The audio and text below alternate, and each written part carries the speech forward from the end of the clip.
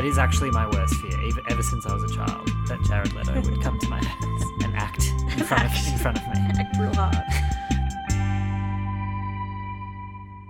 Welcome to Psychocinematic, a podcast where we analyse depictions of mental illness and disability in popular film and TV.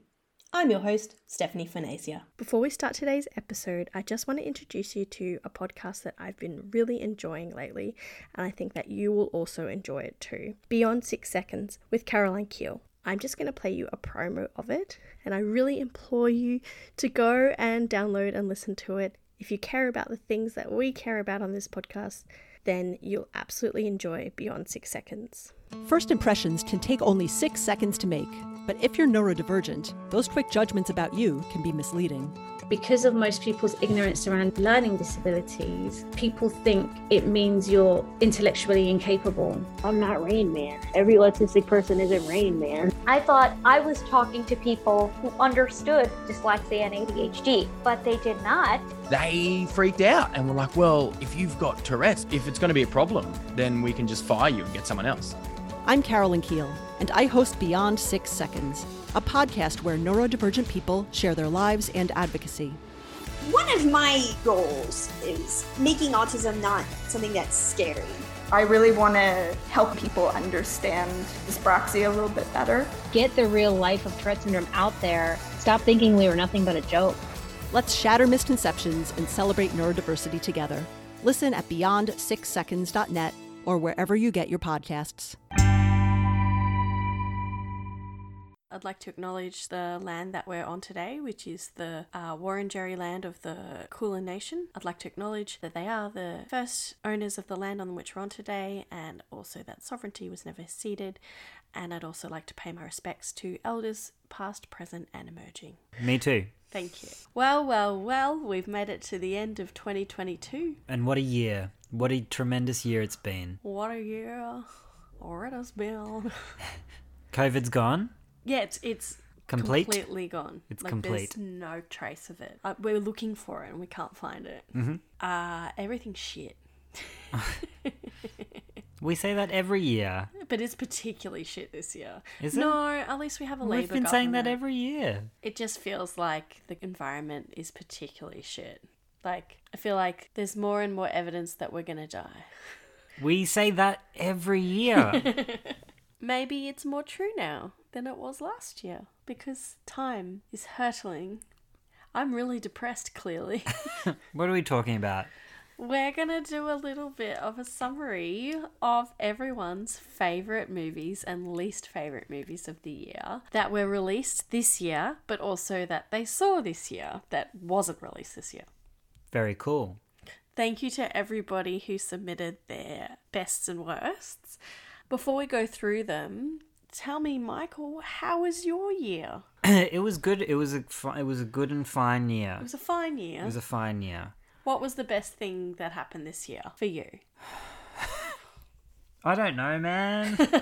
What was the worst thing that happened this year that you want to share on the podcast? Nobody cured my diabetes. That is the worst thing. The best thing, having an income. Yeah. For the first time. Yeah. It's my first year as a doctor. Yeah, that's kind of to celebrate. Momentous. Not that it hasn't been shit at times. It's been a hard year, I think. Yeah, it's been tiring. Yeah. For me, the best thing that happened this year, you being a doctor. Yeah. Because you get all the earrings you want. Yes, including earrings in your ears. That's the best thing that happened to you this year. You got your ears pierced. The worst thing that happened to me this year? Yeah. You becoming a doctor. Oh, wow.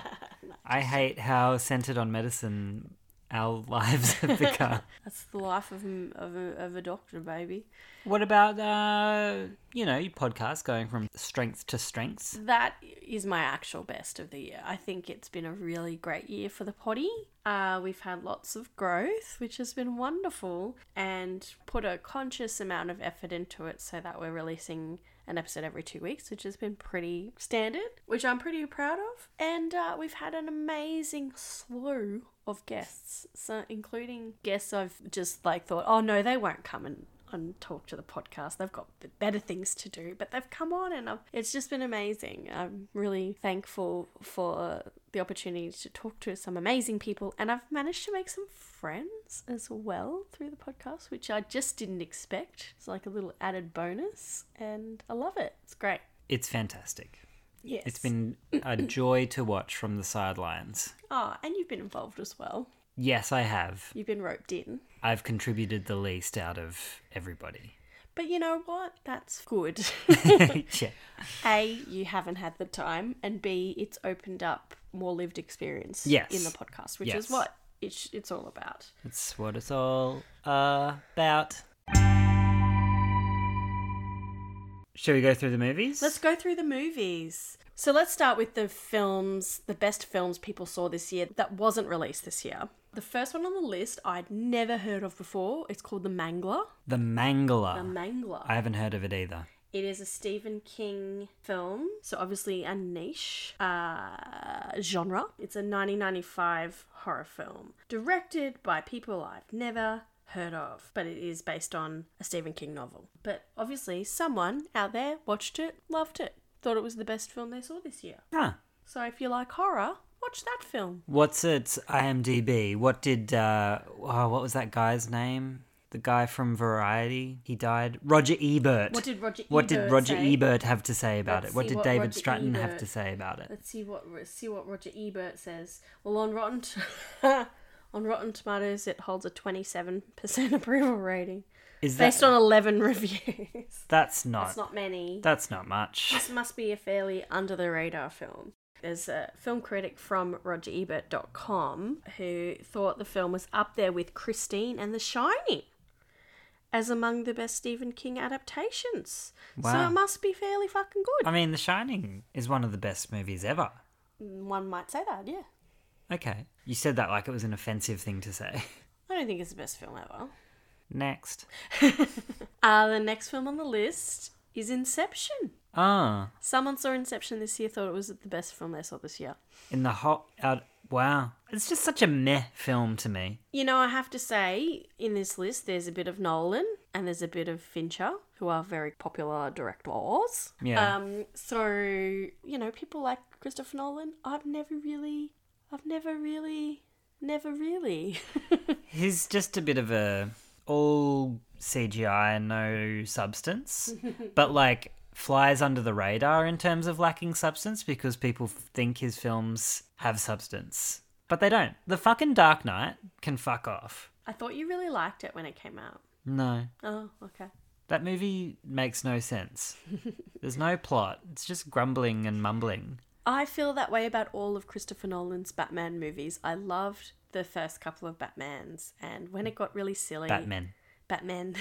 It got very silly with like Batman and Robin and Batman Forever. Like they're silly films. But I'd rather watch them than any Christopher Nolan Batman films because it takes itself way too seriously and it just bores me to tears. Yeah.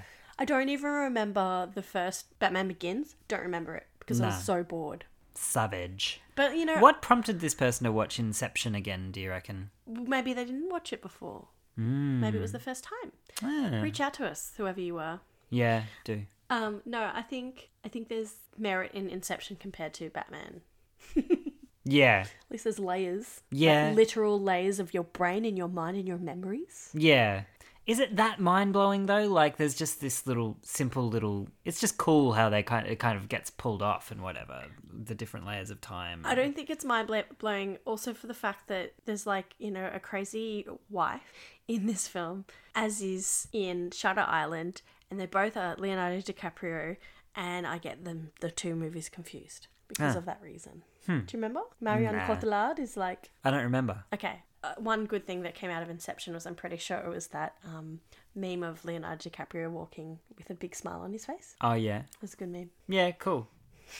Shall we move on? It's a multi-million-dollar film, and the best part about it is one frame. A meme.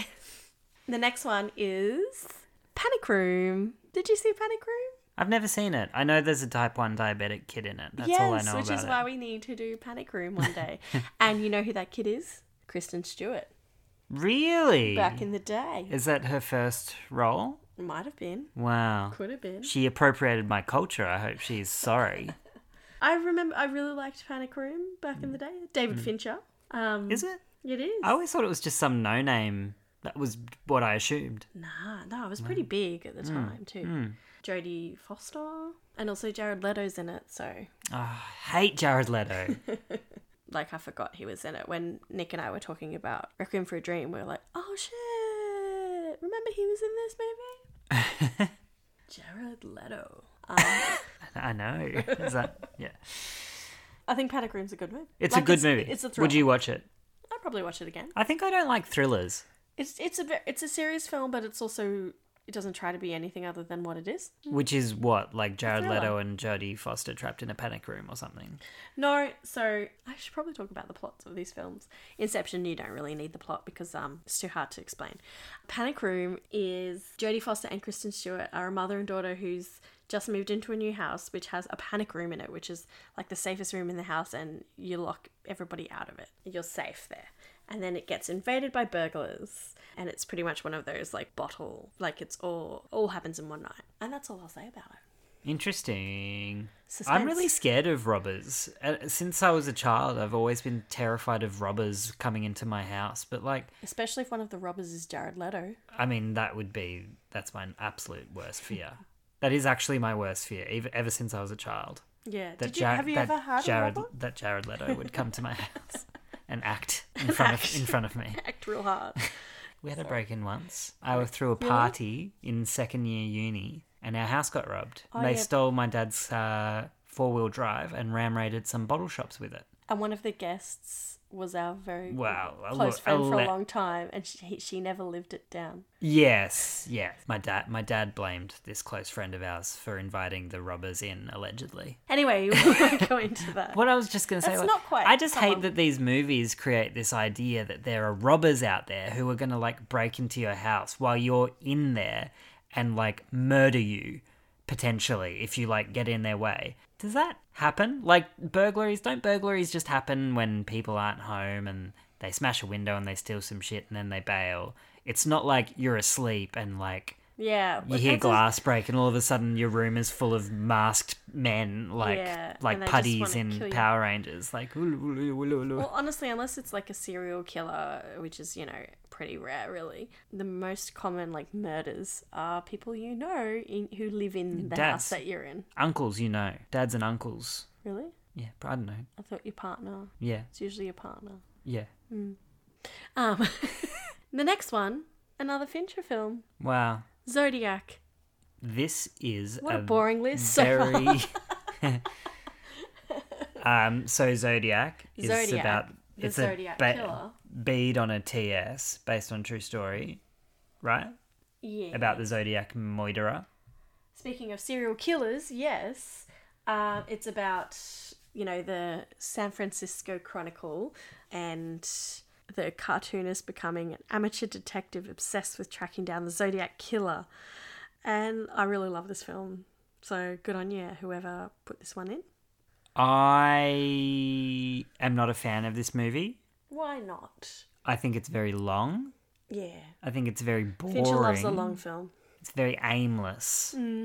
But not in a rewarding way. Oh, okay. Why? Well, I just don't care about anybody in it. And it's too plot-driven. I don't like plot. You don't like a plot film, I hate plot. That's why you're on Mubi more than any other service to watch your films. You don't like story. I like story, but I don't like plot. That's my tattoo. Yeah, I don't know. It's just feels so aggressive to have a story told at you. Like, there's this guy, and then this Isn't happens, that basically and then like Goodfellas? I find Goodfellas quite overwhelming because so much shit happens. I thought you were so going to say fast. something else. I like Goodfellas. I think it's a smidge overrated. But of course it is. It's like, of course Goodfellas is anything by Martin Scorsese is overrated. That's not a controversial statement. No, it's not. I'm just looking at you. Martin Scorsese films, they're just theme parks. Sorry, Zodiac. Like, Hugo is definitely... It's got a really good soundtrack too. Not enough. Not a good enough That's soundtrack. not no. I mean, just because a movie has a good soundtrack Doesn't redeem it. like Guardians of the Galaxy had a good soundtrack. You know what? No, it didn't. Yeah, okay, I don't It know didn't. I just know it has a reputation for It's having got a good 80s soundtrack. songs in it that are like okay. really fucking basic 80s songs in it. And Okay. everyone's like, oh my god, what are all these undiscovered hits? It's like, oh, fucking on AM radio all the fucking time. Okay, sorry, I'm okay. No, Zodiac's good. Should we move on? Yep. Next one, Frozen. Interesting. Interesting. I think I'm looking at the person's picks in this category, and they are obviously a parent, or they just like kids' movies. But yeah, I actually watched Frozen today with Casper. True fact. Did he enjoy it?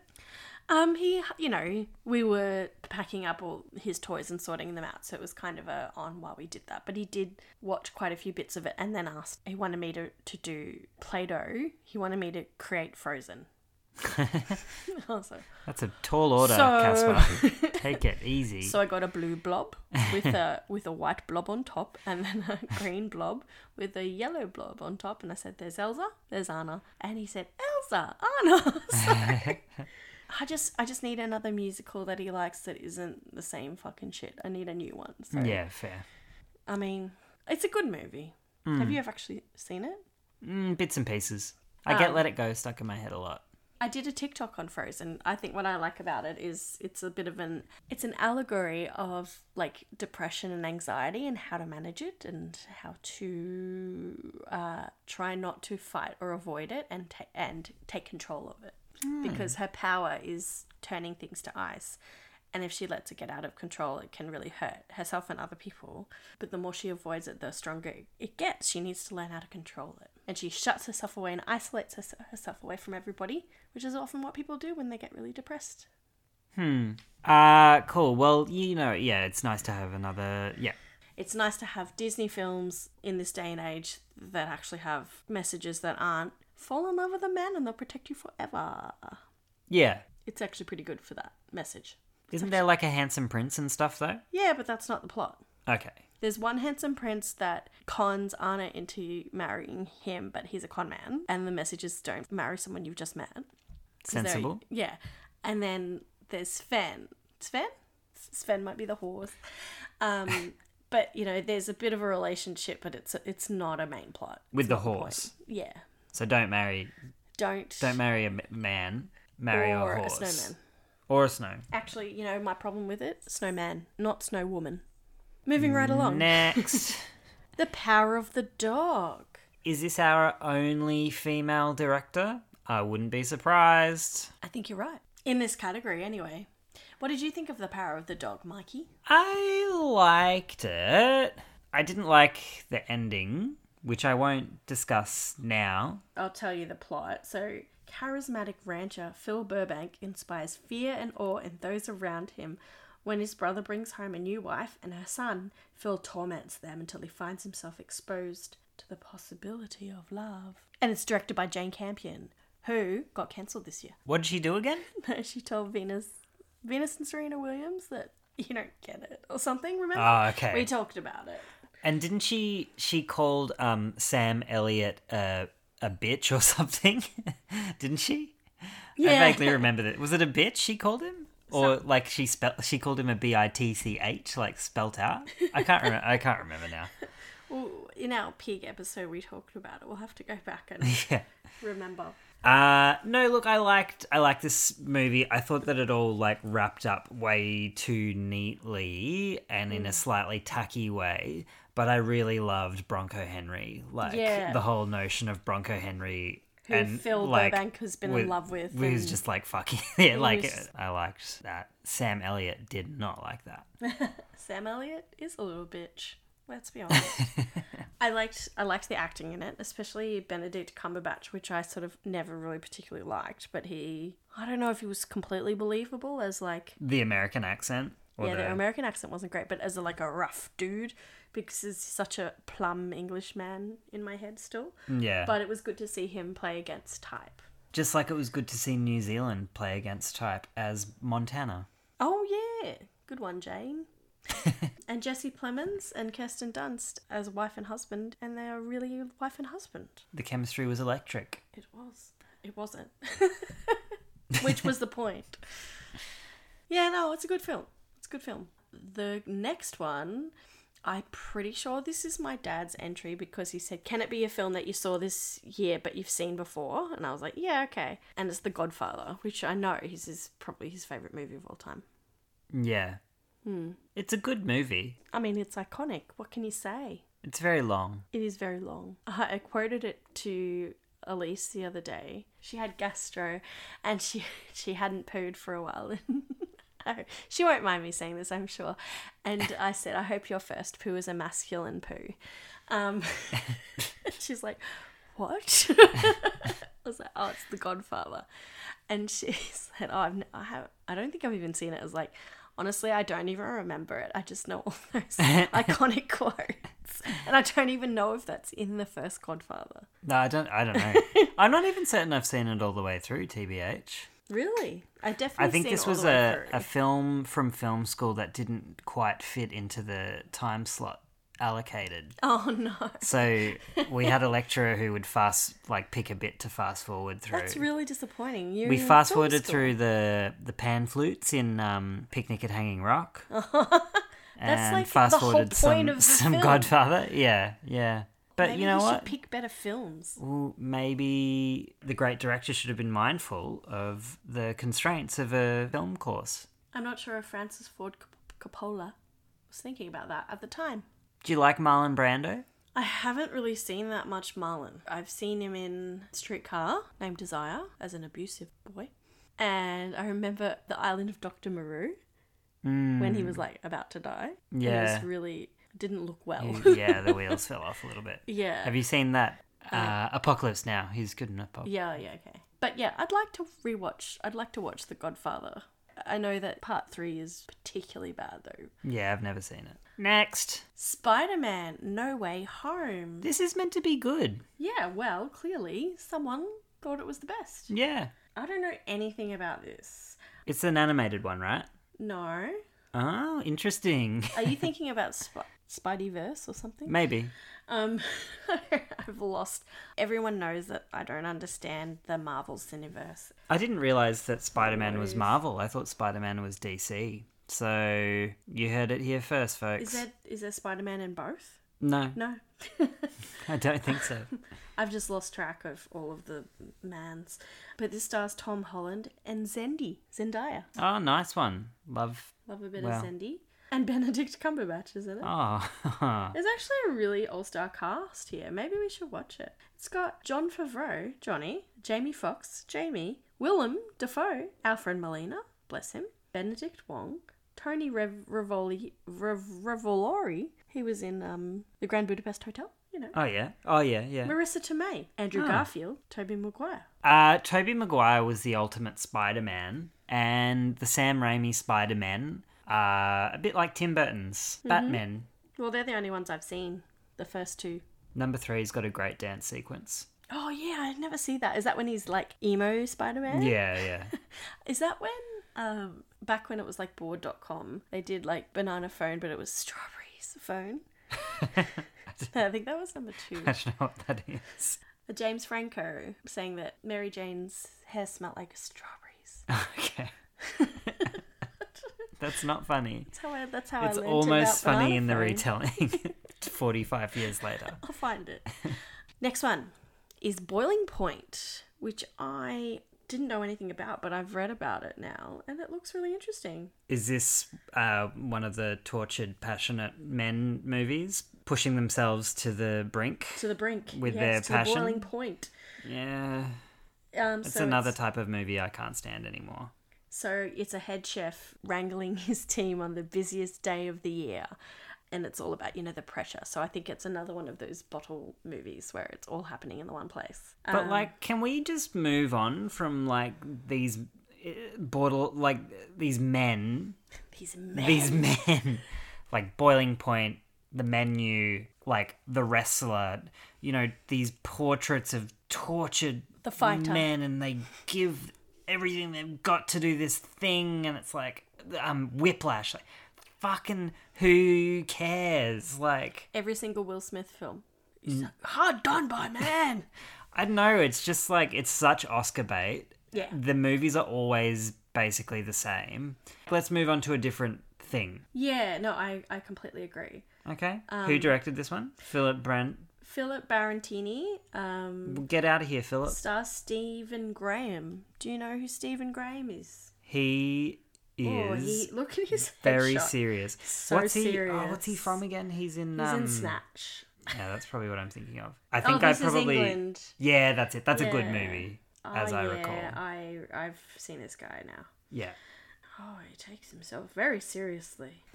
I don't know. I'll watch it. Cool. Next one, and I have to say I don't want to see this movie. Tick Tick Boom. Oh yeah, what is this one about? It's got Andrew Garfield, who I don't like. I actually don't mind Andrew Garfield. I just feel like he's a bit of a parody of himself at this point. So it was directed by Lin-Manuel Miranda. From The Sopranos. I don't understand that. That was a joke because he's more famous for Hamilton, but he played like an extra. Oh, that's right. Yeah, it's a joke. You're right. Yeah, that's right. Wasn't he in the X-Files too or something? Yeah, I think probably. of someone else. So it's based on the musical by Jonathan Larson. It's a musical. Andrew Garfield's in it. Vanessa Hudgens is in it. Lots of musical stars. It's like set in the 80s. It's about somebody, isn't it? Isn't it about like... Yeah, it's a biography. It's about Jonathan Larson, who created it. And he's a young theatre composer trying to write the next great American musical. But then, you know, the artistic community is being ravaged by the AIDS epidemic. So it's all about the clock ticking and having to do what you can with the time you've got left. And I'm sure it's very musical, which is why I probably won't watch it. Yeah. It's not... yeah. I mean, There's a lot of movies on this. There's a lot of movies on this list that I haven't seen. Is this at the top of the list that I will go out and see? No. What is? We don't know yet. Oh, let's find out. Well, that were all the best ones that people saw this year. Best films not released in 2022. Yeah. Let's look at the worst films that people saw this year that weren't released in 2022. The first one on the list, speaking of musicals, is West Side Story. West Side Story. What? A musical. A musical by Mike. The new one or the old one or... The new one, I believe. Right. I heard positive things at first and then Really? Overwhelmingly they were drowned out. Well, Ansel Elgort plays the main character and I hate him. Who is he? He's that young actor who's in The Fault in Our Stars and he plays the Goldfinch, the character in the Goldfinch, and he's just this smug face and I just want to punch it. I'm sorry, Ansel. I feel like there's also some dirt on him being a bit of a cunt. Yeah, sexual assault allegations. There you go. Oh. So fuck him. I'm allowed to say he's the cunt. I shouldn't say the C word. But yeah, no, I've heard that... What did Roger Ebert have to say about this? Let's check the Ebertometer. Oh, wow. It's actually got a really high rating on Rotten Tomatoes. 91% are positive. Average rating of 8.2 out of 10. Well, maybe I'll shut up. Look, I'm just not going to see it. You know? Nah. Me neither. Shall we move on? Next film. Creatures from the Abyss, which is a 1994 Italian B-movie directed by Al Pacelli. A group of 5 teenagers who get stranded in the ocean in a dinghy during a wild storm. And then they discover a yacht in the middle of the ocean which turns out to be a secret laboratory. And in the laboratory there are mutated fish created from radioactive plankton, and then it becomes a bit of a horror film. Look, it doesn't sound like a good film to me. I don't want to see it. It sounds like a bit of fun. You've sold it to me, whoever saw it and said it was bad. Congratulations. I wonder how they stumbled across this one. Maybe from like a newsagent DVD. Yeah, who knows? Or maybe it was on a late night film. It was on SBS. Does SBS still show films late at night that you wake up in the middle of and go, what the fuck am I watching? Who knows? Is there free-to-air TV anymore? I don't know. I don't know. Next one is Gremlins. Oh, that's harsh. It's been a while since I've seen Gremlins. I don't want to, yum anyone's yuck. I don't want to invalidate anybody's experience, but my favourite toy when I was a child was a Gizmo doll, which my son to this day has at the bottom of his toy box and It looks ignores. pretty awful. And it's pretty Dog-eared. grimy and fucked up. But all I'm trying to say is before you yuck my yum, you got to think about my childhood experiences. I might find it very triggering to see that film on somebody's worst films of the year list. I was terrified of Gremlins growing up. The evil ones? Obviously the evil ones, but the film in But itself, the good ones are kind of weird looking too, to be fair. they're pretty cute though. Yeah. Yeah. But yeah, the evil ones. Oh, did you go on the ride at Movie World? Yeah, I did. That was pretty fucking scary. Yeah, I remember that. Not as You scary. like went on a little car through like a It was Hollywood sound studio that had been taken over by taken the over evil by the Gremlins. gremlins. And they're like, oh god, everyone, you watch a movie and then it's like, oh no, we got to go through the cinema because Gremlins have destroyed it. That was one of those things that my parents really warned me about beforehand. Like, now might be scary. You probably don't want to do it. And I was like, no, I want to do it. But I was so like psyched out by how much warning they gave me that I found it scary. Oh really? If they hadn't warned me, I reckon, because I'm pretty tough. I'm the opposite though. I expect something to be really scary, and then when it's like, oh, that's not that scary, I will be disappointed. Yeah, right. Next one. Uncharted. I can talk about this one Oh, have you because I seen played it? one of the games once. Oh really? It's based on like a game. Uncharted They're film. like, Game. They're treasure hunters. They explore old ruins and find treasure. Mm-hmm. My advice: just don't ever make a movie out of a video game. It has literally never gone well. Has there been any movies based on video games that's been a good film? Mario, the Super Mario Brothers. I feel like Resident Evil got pretty big. Yeah, it got big. There's like 12 movies, but none of them are good. Not that I've seen any of them. I just know that none of them are good. Mm. But you're right. I mean, I guess if you had to say one of them's good, maybe it's Resident Evil.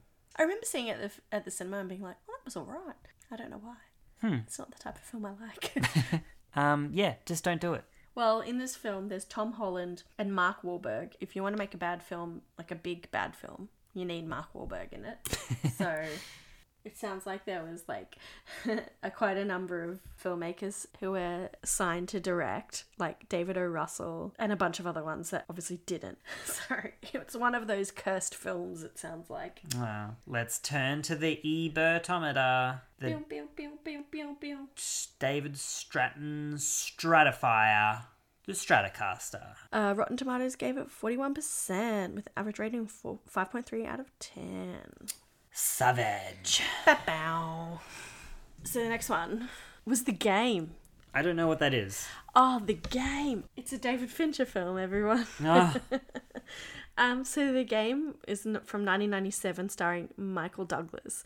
And it's one of those films that, like, when it came out, everyone's like, oh my God, this film is so good.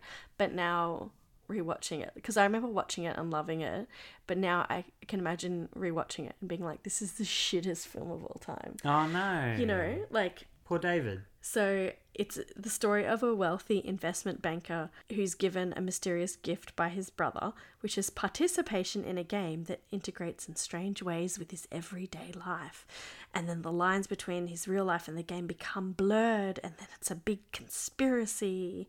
And I won't ruin the ending, but it's a very bad ending. I like that the poster is a picture of Michael Douglas, but the top of his head is a puzzle pieces. That reflects the themes of the movie as you just sort of hinted at what they might be. Yes. And Roger Ebert liked it. Well, that settles it. It was right after 7, so David Fincher was right in that high. But clearly this one didn't get as high. But, you know, people like it, but I think it's actually very cheesy, very bad. All right, I won't seek that one out. Sorry, David. I kind of want to rewatch it for funsies now. Okay, the next one is... I'd never heard of this, and it looks so bad. It's called Zombies, and it's a Disney Channel original movie from 2018 based on the unaired pilot Zombies and Cheerleaders. And it just looks very, very, very bad. I don't but know it's if you got- need to know anything else. It's got Milo Manheim in it. And Meg Donnelly. I've always been a Milo fanatic. It has 2 sequels as well. It's a trilogy. Milo Manheim is known for starring as Zed in Zombies. So there you go. Well done, Milo. Oh, it's Cameron Manheim's son. There you go. Who's Cameron Manheim? She's an actress. She's in Romy and Michelle's High School Reunion. She was on Law and Order. She looks... Yeah, she's... Nepotism. Cool. It just looks terrible. So congratulations that you sat through that, whoever watched it, and I bet you're a parent. Next one is called Reminiscence, and it's a neo-noir science fiction thriller film starring Hugh Jackman, Tandy Newton, and some other people I've not heard of. Follows a man who uses a machine that can see people's memories to try to find his missing love. I've never heard of a plot like that before. Are you thinking about Memento? Yes. It's funny when... I've never heard of this movie, never heard anyone mention it, but it's got bloody Hugh Jackman, the biggest actor of our generation. It's doesn't just always funny. pick a great It's just film. funny what shit Hollywood can churn out for no good reason. I agree. You know they made a second Avatar? Do you want to go see it? Oh, I thought it was just like straight to DVD. It's probably on IMAX.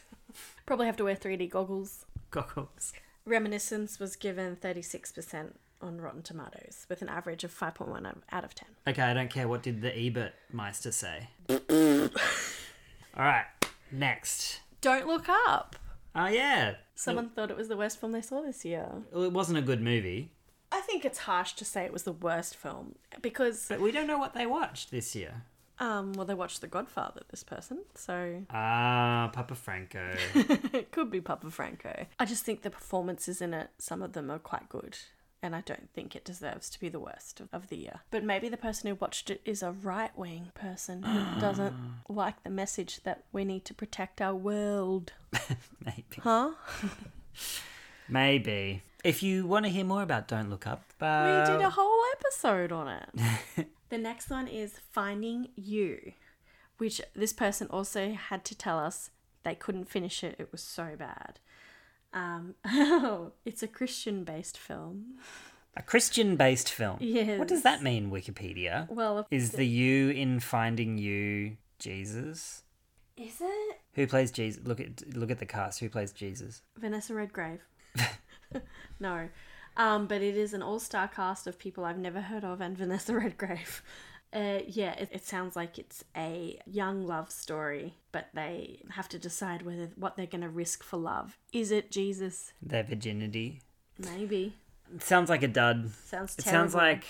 Oh, the films that people have to sit through is very sad. I'm sorry about this. I mean, there is like this seedy underbelly of film... Christian films? Christian films. There was a Scientology film that got released this year or last year, wasn't there? Really? Yeah. Not Battlefield Earth. No, but that is the next one on this list. Oh. Battlefield Earth. What? Which I also watched this year, and spoiler alert, it's my worst film of the year too. It's actually so bad. What is bad about it? Because it's one of the. It used to be the worst film ever made, and then The Room came out. Oh, I'd much rather sit through The Room. No, I know, but like, you know, the monoculture, there's always a worst film of all time floating around, and it used to be Battlefield Earth. I think it's still considered one of the worst films ever made. You know, it's worth doing a little deep dive into how it was created and why. How Did This Get Made does an episode about it, which is very funny. John Travolta is just so bad in it. He has this weird accent. The dialogue is just strange and terrible. They drink these long, like, slushies. That's their alcohol. This is blue drink. And then there's Forrest Whitaker in it, who's, like, actually a decent actor. And I was like, what the fuck are you doing here, mate? And apparently he regrets it. But John Travolta doesn't regret it. He's so happy that this film came out. It wasn't like Tommy Wiseau who's like, oh, it was meant to be silly and funny. No, they're serious. Like, they wanted to make this very serious film, which was really important. I want to see it. Is it just tacky? Is it just cheesy? Is it too... Because it's a Scientology film, right? Is it too aggressive in trying to make you a Scientologist? Like, you wouldn't even know it's a Scientology film. Like, it's a science fiction film. It makes no sense. It's trying to be like Star Wars. Like, it has a Star Wars-ish beginning with, you know, a little summary of the plot coming up on the screen. It does the crossovers that you see from the first films, you know, like the white fade and stuff like that. Right. It has this lore that you don't understand that makes no sense. Isn't the lore Scientology, though? It's like the creation story. It is, but like, because you don't know what the fuck's happening, it doesn't make you go, oh, I think I need to be a Scientologist. John Travolta called it like Pulp Fiction for the year 3000. I mean, that sounds It's amazing. It's not. I think it'd be worth watching while you're high. Like, I don't think you could sit down and just watch it from start to finish. It's so bad, it's unwatchable.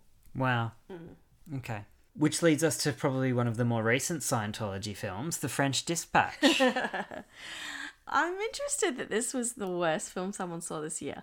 Because, you know what, I forgot I even saw it. Yeah. And it's a Wes Anderson film. And I love Wes Anderson. And I remember liking it. It's fine. But I forgot all about it. So maybe they're correct. I forgot. I don't remember what happens in it. It's like a series of vignettes, right? Yeah, pretty much. With like good actors being aesthetic. Timothy Chalamet, your favourite. Bill Murray. Owen Wilson. You can't just read the cast out. Tilda Swinton. They're the same ones in every single film. Yeah. It was just like Wes Anderson being Wes Anderson. Yeah, it really is. How much more of that can we take as a culture? If you just want to see Wes Anderson being Wes Anderson with all his favourite friends. It's very beautiful. Like, it's I gorgeous. like it. It's fun. But, it's a bit of a blip on the page. Yeah. Yeah. He's starting to amass a few blips, isn't he? Yeah. Old Wes. What's he going to do next? Doesn't he have something in the works that sounds kind of cool? It's an animation. He's doing The Wonderful Story of Henry Sugar, which is Roald Dahl. And Finetti. Interesting. Yeah, for Netflix. It could be good. And then Asteroid City, he's releasing next year, I mean. Oh, look, Tom Hanks is in it. Steve Carell, Margot Robbie, Scarlett Johansson, Edward Norton, Jason Schwartzman. I was going to say some of these people aren't really Wes Anderson types, but then you said all of Edward them are. Norton and Jason Schwartzman. Willem Dafoe, Jeff Goldblum. Matt Dillon. Adrian Brody. Tony Revolori. All right, watch this space. Watch this. Come on, Wes. Wes. Give us a banger. I'm praying for you. So what next? Worst film of 2022? Yeah, let's do worst films. All right. The first one someone wrote was Jurassic Park, the new one. Which new one? So There's bad. like 6 new ones. It's so bad. They're like, the new one. Apparently it was... Everything after Jurassic Park 2 is the new one. Dominion. Yeah, I know. This was the one that they assembled the old cast. Oh, and they made it seem really exciting, but then it was just universally panned. That is a shame. That is a damn shame. It is a shame because, like, Chris we need Pratt good dinosaur movies to satisfy my son. Yes. That are going to be... Not too scary. Not too scary, but also age with him. You know? Yeah. Like a Harry Potter, but it's about dinosaurs. Yeah. Dinosaur Train the movie? The good dinosaur is shit. Nah. And if I watch Land Before Time 2 one more time, I'm going to pop. You're a family and you're one of us now. You're a family and you're one of us now. But yeah, I was going to say this too, but like the new trilogy is shithouse. They thought they could maybe get people to like it because of the... Chris Pratt. Chris Pratt, someone just stop. Chris Pratt, just stop. Stop it. Stop it. Yep. So the next one is Pearl, which is an A24 film, which made me go, oh, how could anyone dislike it? Because it's A24. It's a prelude to X, which has also been released this year. And Mia Goth is in both films.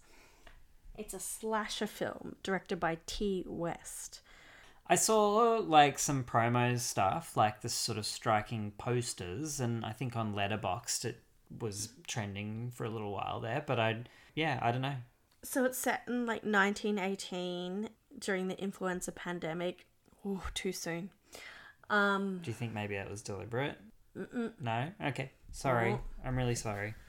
It seems like Pearl's like really disturbed, so she's like kills farm animals and physically abuses her father. So it seems like it's kind of a fucked up film. It seems pretty fucked up.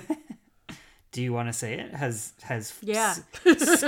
skimming through the Wikipedia page made you want to see it? It has. You just need to see that A24 and you're in. It sounds like the origin story for this person who becomes a movie star, and she's a violent young girl. I wonder if we could do a podcast about it. But someone said it was the worst film they saw this year. Mia Goth is cool though. She's got an interesting face. Next one. This is the one we've all been waiting for, that we've all been expecting. And it's been voted for numerous times. And it's also my vote. It's definitely the winner of the worst new film of 2022. Drum roll. Don't worry, darling. You haven't seen it? I haven't seen it. I heard it was really shit. Somebody told me the storyline, and that made it sound really shit. The thing is, the storyline isn't that shit. It's just been done before, and it's nothing new. I won't spoil it for you. I feel like people should see it because you're going to want to see it because it's such a train wreck. But also, all the controversy around it with Harry Styles and Olivia Wilde and Florence Pugh, and I could just watch Florence in anything. Didn't Chris Pratt spat on Johnny Greenwood at the Oscars? Chris Pine shot Olivia Wilde in the leg at the Emmys. And something about a salad dressing. What? Is that a thing? I don't know. Ah. There was just so much drama around it, which we're all like, oh my God, this is wild. Let's hear more about it, Olivia Wilde. And then when you actually see the film, it's like, this film was just bad. Like, badly executed. Harry Styles, I know he's beloved, but he can't act. The dialogue's terrible. Just not good. I think Olivia Wilde should she's the director, she should stick to acting in films that I don't watch, because I don't see her in many things. She did Booksmart, though, didn't she? She did. I really liked Booksmart. Yeah, Booksmart was good. But maybe she should stick to Booksmart too. Oh, well, good on her for trying something different. One thing I will say, the costume design and the set design was very nice. I did like that. The set design of all Baz Luhrmann movies is nice. Next one is Ticket to Paradise, which I had not heard of, and I watched the trailer for, and it looks like shit. Oh, is this the one? It's got two really yeah, George Clooney's and who's the other one? Julia Roberts. Julia Roberts, Downey Jr.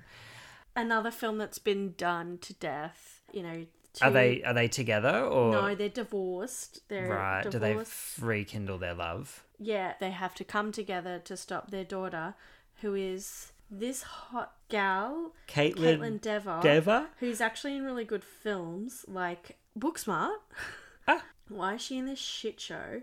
I mean, you get to be in a movie with George Clooney and like two of the most famous actors of all time. I guess you don't say no to that. No, not if you're Caitlin Jenner.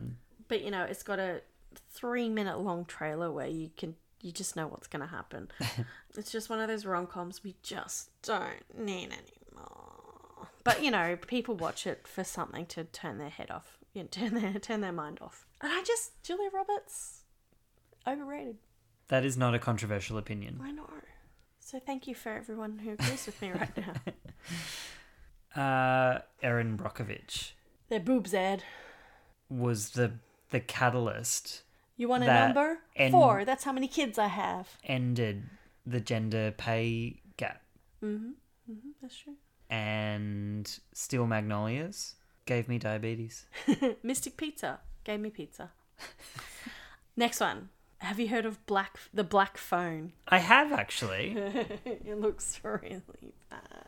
Well, it's another one that I read 1 or 2 good reviews about, and then all of a sudden it was like absolutely panned again. Maybe I'm just on the wrong. Maybe I'm looking at the wrong things. You know what you should be looking at? Ethan Hawke as a bad guy. Again. Ethan Hawke, give it up again, mate. Your career renaissance. Maybe he just doesn't know what to do with himself now that he's not like a ruggedly hot guy. You know, he's aging. He wants to be a bad guy. Yeah. I'm referring to like Moon Knight. He plays the villain, and then he was in Glass Onion for like 5 seconds, playing like the same kind of character. Yeah. He's like the only big name actor in this film too that I can tell. And the director is like, they did something good. They did a Doctor Strange movie. In the Multiverse of Madness. Disregard. Yeah, no, so this is like a thriller, right, about a guy who kidnaps children, and there's something called The Grabber. There's like a clairvoyant kid who's like trying to rescue the kidnapped kids or something. Mm-hmm. And there's a guy with the spooky mask. It sounds like it's trying to be like It. Okay. Not that I've seen It. But, it's trying to be like a Stephen King type dealio anyway. Like, what about kids banding together in the face of terrible, unspeakable horror? Yeah? Possibly. No? I don't know. It just looks like a horror that they've created.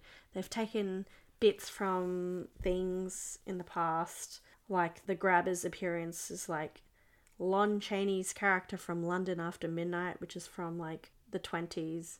They're trying to cobble together something that doesn't look like it's actually decent. Cool.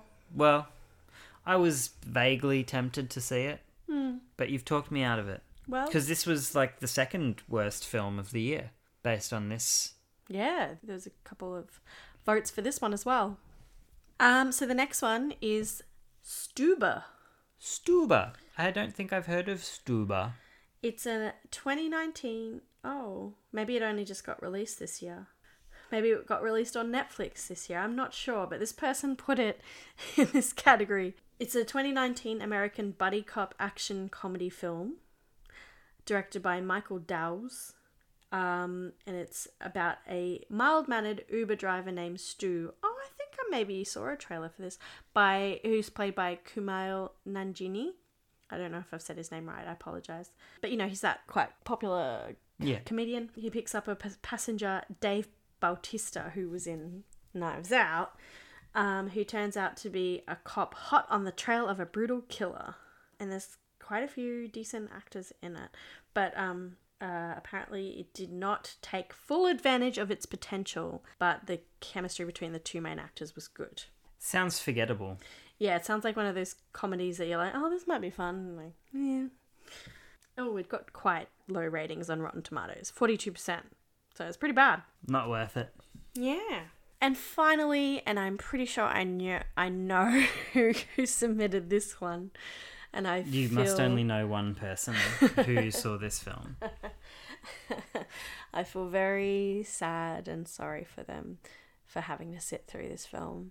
Minions, The Rise of Gru, which I'm pretty sure is on a lot of worst films of 2022 lists on the internet. I've never watched a Minions film and I never want to, but I'm sure I'll have to at some point. God, I hope not. I hope that we've just forgotten about Minions by the time Casper's of an age that he might want to watch Minions. The problem is, though, like, his friends will like Minions, and the more we, like, push him away from Minions, the more he'll be enticed by Minions. So maybe we introduce him to Minions. Like, just piecemeal, though. Yeah, just like, give him the hey, taste. we think you're really going to like this. And then, like, every morning, as soon as he wakes up, Minions time. You gotta have your Minions. Come on, you gotta do your Minions. No. Yeah. Have your Minions, and then you can have your Nightmare Before Christmas. Yeah, that's what we're doing. Starting tomorrow. All right, let's do it. This is going to give us the opposite of what we want, though. Yeah, which is exposure to Minions. But, like, Minions, right, it's just like a spin-off from Despicable Me, yeah? And they're, like, the little henchmen for the villain guy. And they get up to mischief, right? Yeah. But this one had some sort of 70s theme, didn't it? It had some sort of prequel, like, origin story. Oh, I think. And all those, like, douchey guys, the gentle Minions, dressed up in suits to go to see the Minions film. Do you remember that? Oh yeah. And then I think they started rioting or something. Right. Probably. Yeah. Or maybe I'm just thinking of the end of Joker. I actually thought that was really funny that they did that. Yeah. The boys. The boys. The silly, cheeky boys in their suits. I thought that was quite funny. It is funny, but also those people are cunts.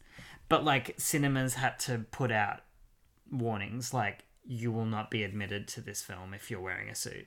Oh, I missed one. I apologise. Bros. Apparently was very bad. Ah. I've only heard, like, good things about it, so that's interesting. Bros is, like, the first big-budget rom-com about a gay couple. Yeah. Right? It's Billy Eichner. And it's produced by Judd. Nicholas Stoller and Judd Apatow and some other guy. But it bombed at the box really? office. Yeah, everybody was really excited about it and it bombed. And I don't know what critics said about it. Oh, critics gave it quite a high rating. 88% on Rotten Tomatoes. Why did it bomb? Because the world's not ready. I guess there's Sadly, still a lot of it's upsetting. conservative dickheads around there. But, I mean, this person thought it was bad, so maybe it was. Who? Well, Billy Eichner doesn't speak for every gay guy, so maybe...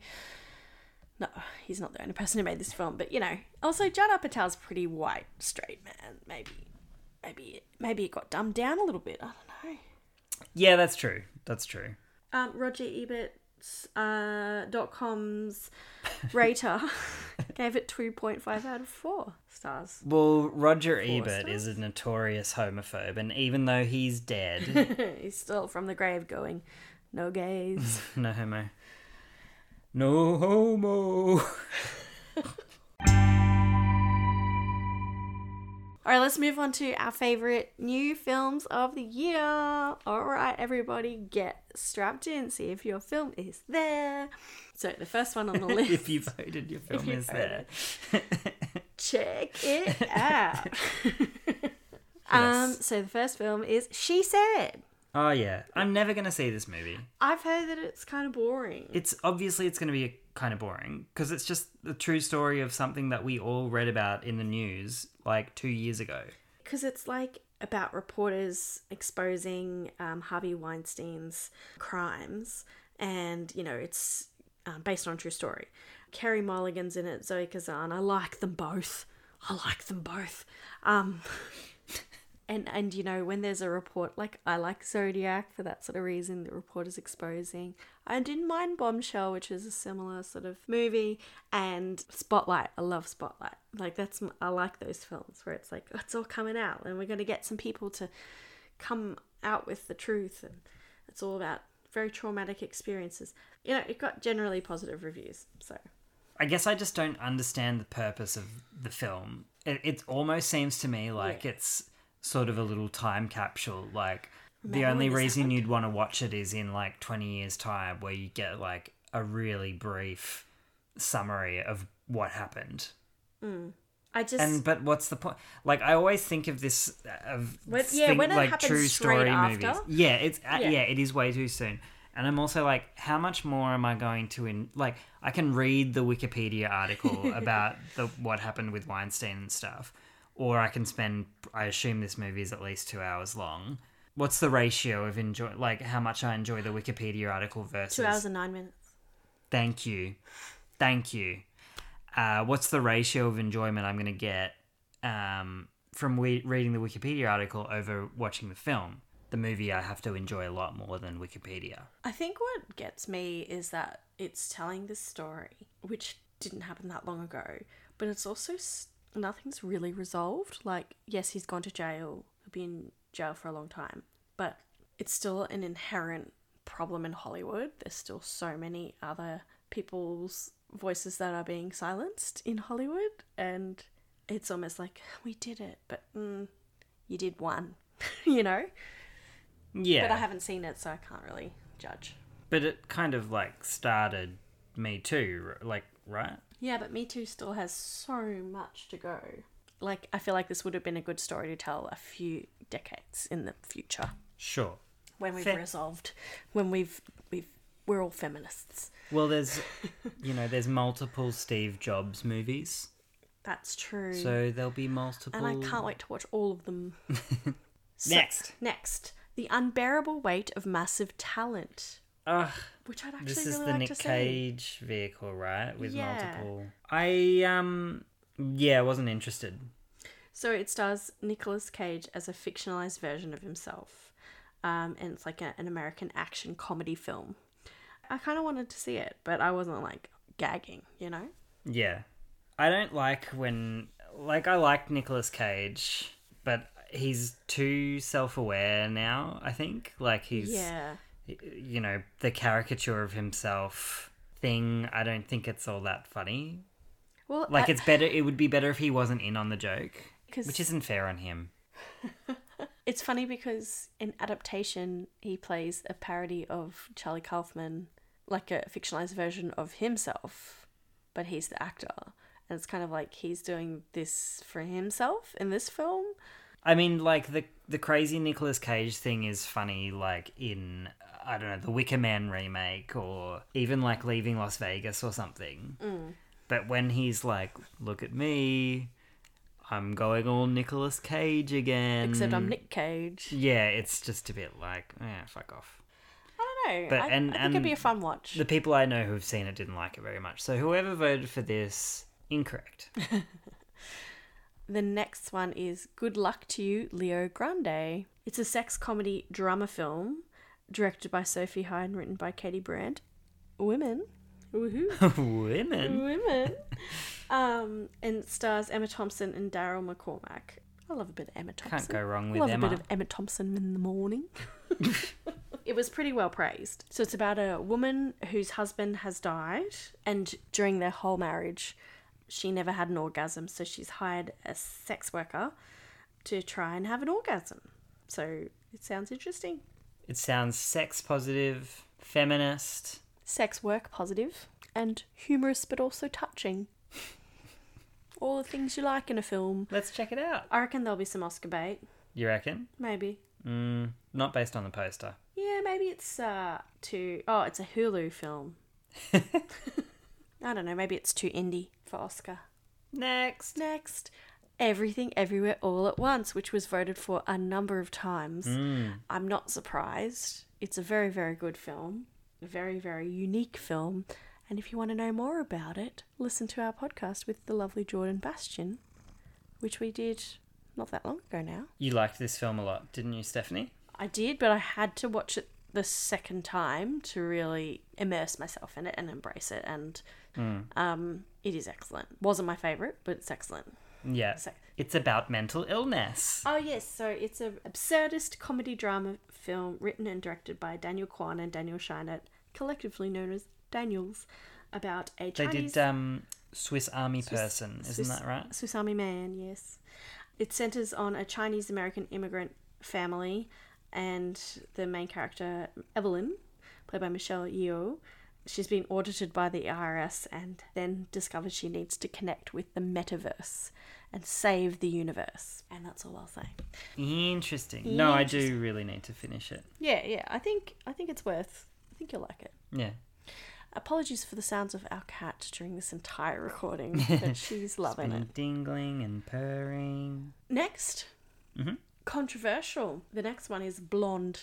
Blonde, no way. So Blonde is a biographical film, a fictionalized take on the life and career of Marilyn Monroe, played by Ana de Armas. And it was kind of given a bit of controversy and a bit of notoriety for being quite graphic in its portrayal and not very respectful of Marilyn. And there was a lot of people saying, don't watch it, don't do it. But did you know that the score was composed and performed by Nick Cave and Warren Ellis? I did know that. I didn't know that. Wow. I'm surprised you haven't gone. Gotta see it. I don't know much about Marilyn Monroe, and I'm not all that interested. I've honestly barely watched any of her films. Yeah, I haven't seen a single one. Sorry, world of Hollywood and film. I think her life is very tragic and another one of Hollywood's sort of casualties. But that's all I really know about her. A lot of people criticize this film as exploitative, sexist, and dehumanizing. So that someone has come on here and said it's their favourite of the year. Bold. Who could Very it bold. be? I have a feeling. I did read a few bits and pieces about Andrew Dominik, the director, responding to people criticising it and being... Did he say, fuckity fuck, just watch my fucking film? Effectively, except he was a bit... No, sorry, that was a Sia quote yes. from music.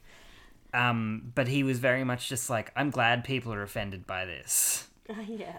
Shows that we have a heart, or what? No, he was just like, fuck you all. Like, he was really brazen about it. And I enjoyed that. I respect that he just doubled down. Most importantly, there's an actor in here called Casper. Casper Phillipson. Plays JFK. It's got some Scoot McNairy. Oh, Scoot. It's got Lucy DeVito. Is she a relative of Danny's? Maybe. All right, we could go on. Ned Bellamy is related to Matt Bellamy from Muse. Is that true? I don't know. All right, next. The next one is The Wonder. I saw a trailer of this today, just coincidentally. What the on fuck? Netflix. I entered a competition to see this movie for free and I didn't win. That is disappointing. It was disappointing. Also, was it a joke competition? Because it was released on Netflix. Oh my god. I didn't know that. I must have given my email to some fucking scammer. That's pretty funny. I think it was yeah, I fucked up. Nah, they must have done a screening. Come on. So, not to be confused by Wonder, which is that film about a kid with a face difference. Oh, okay. Yeah. No, this is a psychological period drama directed by Sebastian Lelio. It's based on a novel, and an English nurse is sent to a rural Irish village to observe a young fasting girl who is able to miraculously survive without eating and has done so for about 4 months.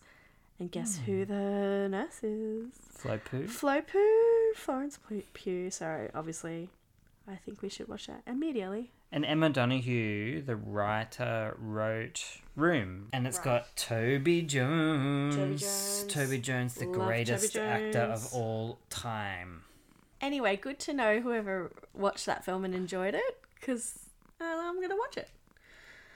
Next one is Christmas Ransom, which is a Stan film and an Australian film. And I have to admit, I've seen the poster and I don't want to watch it. No. It's got 2 people tied up with fairy lights. It looks like it's a kid's film. Yeah. Is this the same person who has all the kids? No. Oh, yes, it is. Yes. Yeah, so Matt O'Kine is in it, who's, he's all right. He's an Australian comedian. He had a Stan miniseries, so maybe there's something going on there. What, in terms of his, maybe working to get out of his contract. relationship with Stan. Okay, right. I don't know. No, maybe this is a good film. So it's a pair of bumbling crooks who hijack the Harrington & Sons toy store. What? And a pair of kids stumble into the heist and are forced to team up with a female security officer to save Christmas. That sounds cute. But one of the bumbling crooks looks like it's Miranda Tapsell, who's pregnant. What a crook. Anyway. I don't know. Yeah, sure. I don't think I'm going to watch it. I'm sorry. Oh, maybe wait, if it wasn't new Christmas. film. Maybe it's good. Maybe it's good. Yeah, Yeah, Christmas is over though. Yeah, I know. So I'm probably not going to watch it until next year. And at which time I will have forgotten about it. Mm. The next one is The Menu. I was talking about this. Yeah. What were you saying? Tortured man. Unrelenting standards, pushes himself to the brink to achieve some perfect piece of work. Fuck off. Well, this one's produced by Adam McKay and Will Ferrell, so maybe it's a little bit quirkier than that. Yeah, look, I think it's probably really good. It's just a story that I've seen too many times, as I've already said tonight. So... Well, it's next. Next. No. Next. We have to talk very importantly about... This was actually voted for a couple of times, so it must be all right. Anya Taylor-Joy gives me joy. And also Nicholas Hoult is in it. And Ralph Fiennes is in it. And Rafe, how could you dislike Rafe? Well, he's Voldemort. How could you dislike him? Hello. Hello. And it's a dark comedy horror film focusing on a group of diners in an exclusive restaurant who discover the celebrity chef owner intends to kill them all before the night is out. Oh, maybe I just assumed what this movie is about based on the poster and not having read anything about Yeah, because it doesn't sound like it's anything like what you thought it was. That's so embarrassing. Look at the poster, though. He's all standing there and looking serious. I saw a trailer and I'm interested. I'd like to see it. We were almost going to see it at the movies and then we were tired. That's so fascinating. Oh my goodness. Put that on the Wikipedia page. Full stop. We were tired. All right. Well, sorry for potentially misleading people and sorry for showing my ignorance, and you can fire me from the podcast. Babe, I already have. This is a one-off. Next one was 3,000 Years of Longing. This was hotly anticipated, this film. The next George Miller film. Who we love. Who we love and appreciate. Because of Happy Feet. Because of Happy Feet. The weirdest fucking movie of all time. Weird movie, isn't it? It's a very George Miller children's film. For anyone who's not aware, George Miller did Mad Max, all of them. And it sounds like this film is a bit of a journey. It's like two characters talking journey. in a hotel room and they tell stories to each other that then get depicted, right? Yes. It's quite an ensemble cast. Friends of friends are in it and have been involved in it because it's all Australian. And Tilda Swinton is the main character and Idris Elba. It plays like a genie? A djinn. DJINN. A djinn. Ah! Yes, it's like a genie in the bottle sort of story. But I'm pretty sure it wasn't given that many positive reviews. It was a bit of a flop. That's what I heard. Yeah. According to Variety, it was a terrible result for a movie that's playing in thousands of theatres across the country. So it was one of the biggest box office bombs of the year. Shame. Well, someone out there likes it. The trailer made me want to see it. It looked kind of quirky and cool. Yeah, I was really hyped for it, and then I never got around to see it. Story of nearly every movie on this list. You were trying to figure out which one was my favourites and worst favourites. It was like, surely there's something I saw this year that I forgot about. No, I didn't see that many movies at the cinema because we couldn't. Yeah. Not because of pandemic stuff, because of having a child. Speaking of children, the next one is Turning Red. Yeah, right. Is this the Disney? Is it Disney Pixar or is it some other one? Yeah, Pixar, Disney Pixar. Disney Pixar. Disney Pixar. Stop that now, please. Okay. I really liked it. I put it on with Cusp and I keep asking him if he wants to see it again. He keeps saying no. I'm like, I want to watch it again. It's probably a little old. It's he likes cool, the panda. But he really it's likes about the panda. Isn't it about getting your period? It is about getting your period. That's why I love it.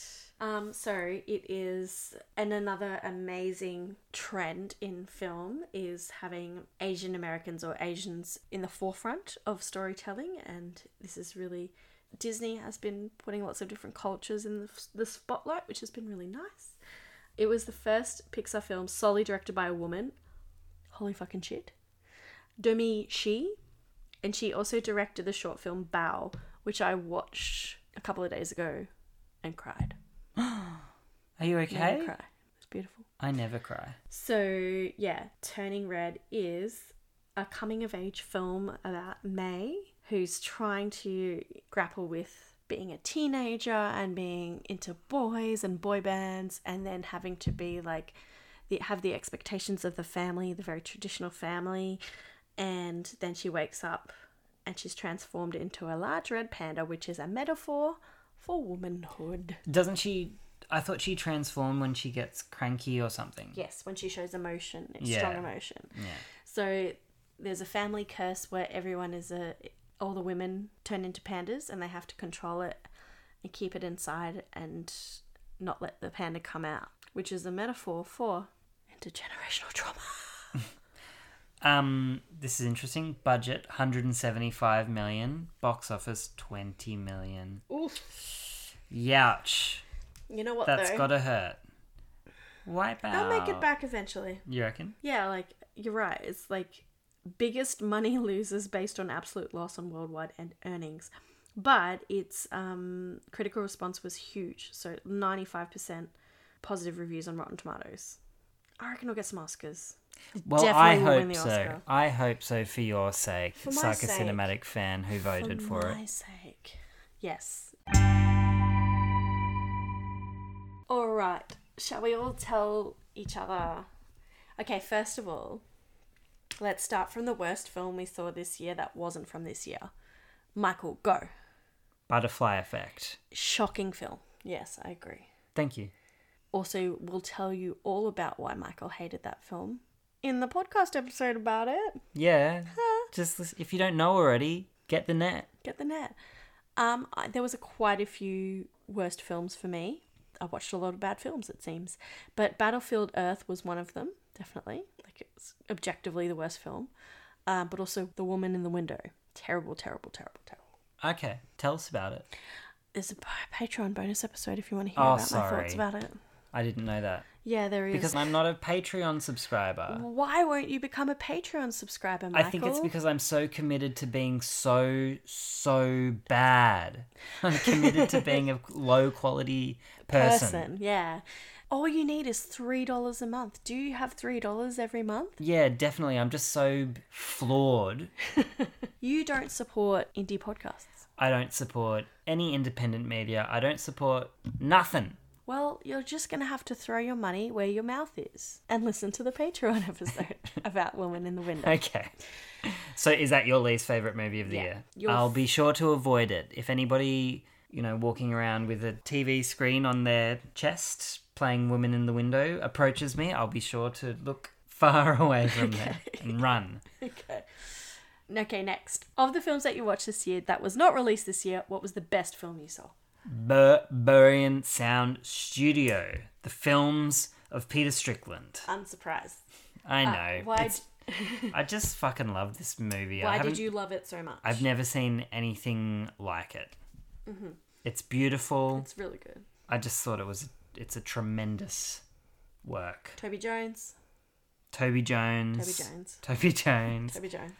Giallo. Italian horror. You already know this. You already know it all. They don't, not necessarily. I've mentioned this in every bloody episode I've done all year. There's a great podcast out there called I think it's called The Podcast You Didn't Ask For, or something like that. And every episode they mention at least once that you have to watch Midsommar. And this is your Midsommar. Right. It's a great podcast. What's the best movie you watched this year? I want to guess what it is. Okay. And I can't really. I've been looking through my Letterboxd. I'm not sure if I've logged the movies that we watched together. I need to log the movies that I watch. Yeah, you do. Everybody needs to get a Letterboxd. Get a Letterboxd, including me. I love Letterboxd. I love meticulously recording the content you consume. Yeah. Exorcist? Mm-mm. Look at all the cool movies I watch, Steph. I'm cool. Looking for Alibrandi. Shutter Island? Oh yeah, was it Alibrandi? No. Titan? No. I watched that in 2021, otherwise that probably would have been up there. Yeah, don't know, man. Surprised you skimmed past The Lost Daughter.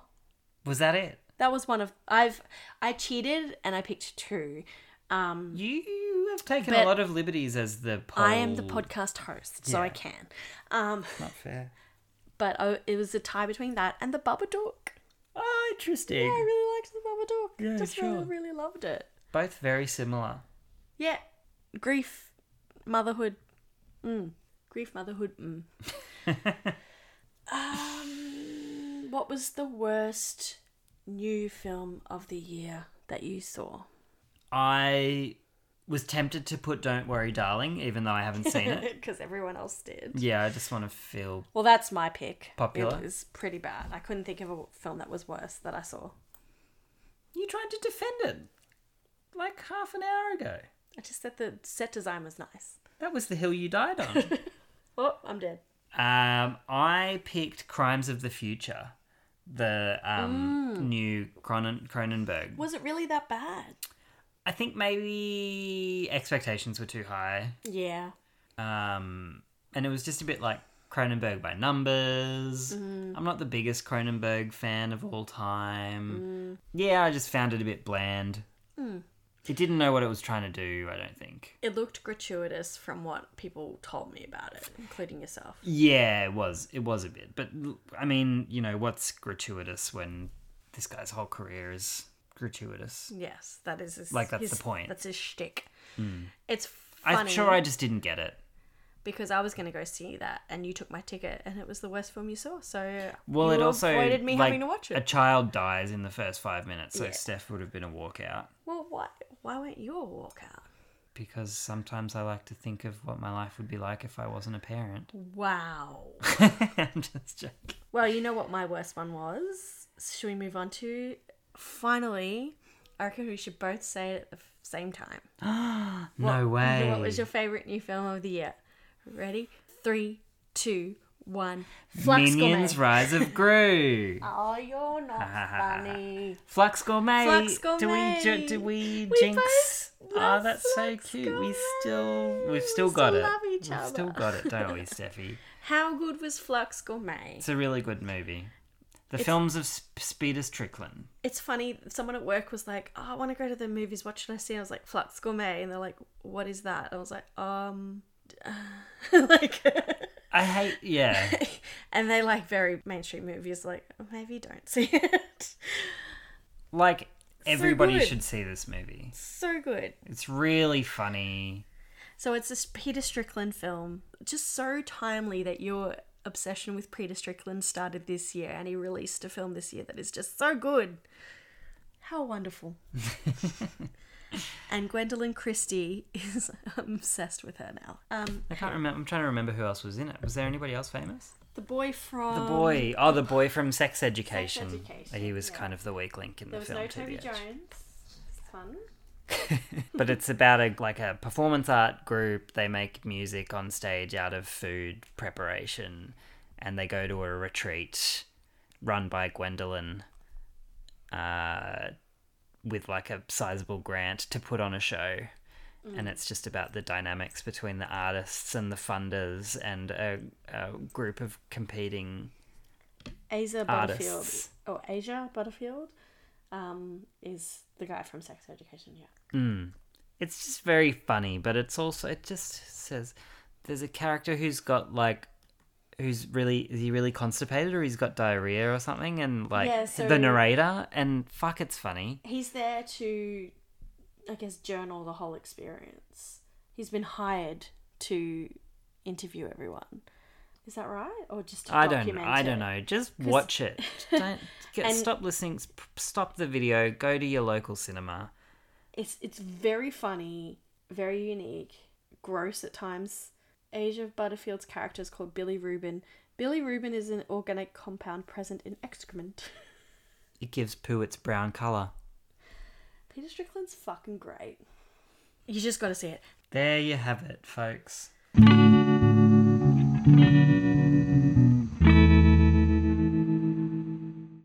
Well, thank you very much for talking about these films with me. It's nice to see such a range of different films that people have watched this year, but also some themes, similar themes. Some films that I will definitely watch and some that I will avoid. So, yeah, we now know to steer clear. To steer clear of.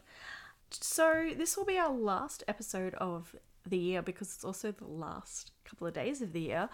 We're going to go on a little break over the month of January and come back in February. I will let you know the actual date of when we come back. But in the meantime, we will be releasing bonus content as usual. And our latest Patreon campaign or fundraiser will be for JIRA, which is a Aboriginal organisation based in Victoria that gives First Nation women and families support and advocacy, as well as legal advice and lots of other services, particularly those undergoing or involved in family violence. So a really important cause, and it was voted on by everyone on Instagram. So we're all keen to give them a bit of money. So if you would like to subscribe to the Patreon, please do. It's only $3 minimum a month, and that money goes straight to JIRA for the month of January and February. Subscribe ASAP to get your money into JIRA. You can also donate your own amount through the Patreon with the fundraising link that we have. So please become a Patreon subscriber. We've just released a bonus episode where I had a little bit of a rant about the Medicare services that have been cut. and lots of other more fun episodes for you to listen to. I also just want to say thank you, everybody who listens to this podcast. It's been such an awesome year, and thank you for everyone who's contributed in some way to the podcast, whether you've been a guest, whether you've written a review, if you haven't, do one now, or whether you've sent me a message in whichever form. So thank you again, and thank you, Michael, for being a big support and talking with us tonight. Thanks, Steph. Get out there, write a review and like the podcast in whatever official means by which you have. It takes a lot of work to do this podcast, and I'm looking forward to having a little break. So in the meantime, I'd love your support so that we can keep going and have another wonderful year in 2023 with lots more awesome guests. Good night, folks. Good night. Good night. And that's it from us. First impressions can take as little as 6 seconds to make. But in these fleeting moments, whose amazing stories don't we get to hear? That's where Beyond 6 Seconds comes in. Join me, Carolyn Keel, as I uncover stories of life and creativity, triumph and struggle, with the focus on neurodiversity. I'm featuring neurodivergent people whose stories shatter misconceptions, break stigma, and showcase vibrance and diversity. To listen, go to beyond6seconds.net or follow the show in your favorite podcast player.